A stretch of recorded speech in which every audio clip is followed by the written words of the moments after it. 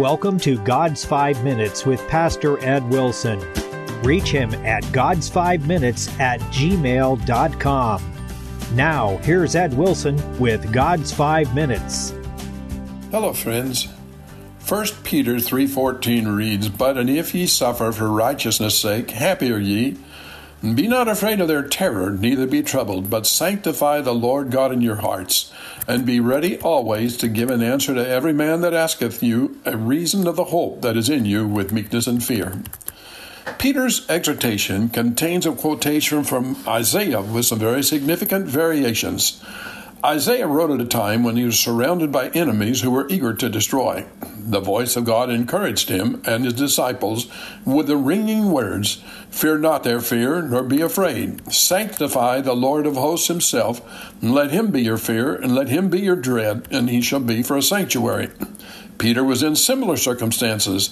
As a gathering storm of persecution rose on his horizon, he turned to his brethren and commended to them the old word which long ago had been spoken by the prophet. But the variations are very remarkable. The Revised Version correctly has, "Fear not their fear, neither be troubled, but sanctify in your hearts Christ as Lord." See how Peter substituted Jesus Christ as a matter of course, without any need for explanation or vindication, in place of the Jehovah of the Old Testament. The Jews' reverence for the letter of the Scripture, coupled with their intense monotheism and dread of putting anything in the place of God, shows us how completely Peter believed in the divinity of Jesus Christ as he took his pen and essentially drew through Lord God in Isaiah's words and wrote in capitals over it, "Christ is Lord." Think what the apostle means by his strange expression, "Sanctify the Lord God in your hearts." How do we do that? Well, it's the same word that is used in the Lord's Prayer, and perhaps its use there may throw light on Peter's meaning here.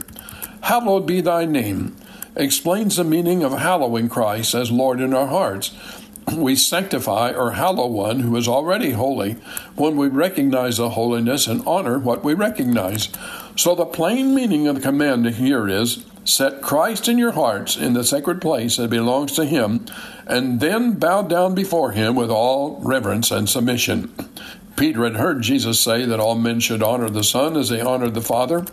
To hallow him as we ought is to recognize him as co-equal with the Father. This ringing echo from the prophet of old could not have come from more qualified lips than those of the Prince of the Apostles. Peter called each Christian a spiritual house. Each believer's heart is a temple.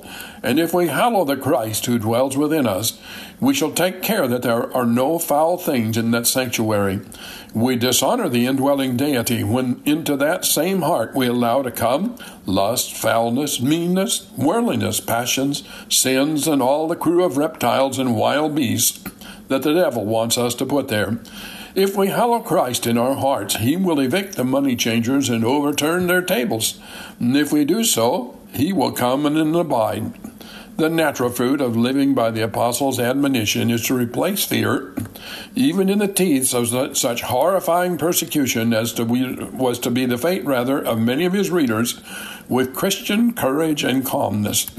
"Be not afraid of their terror, neither be troubled," the Lord had commanded, which can only be done by those who hallow the Lord in their hearts.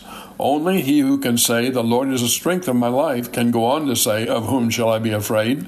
There's nothing more hopeless than to tell those ringed about with dangers, "Cheer up, don't be frightened," unless we can tell them some reason for not being frightened.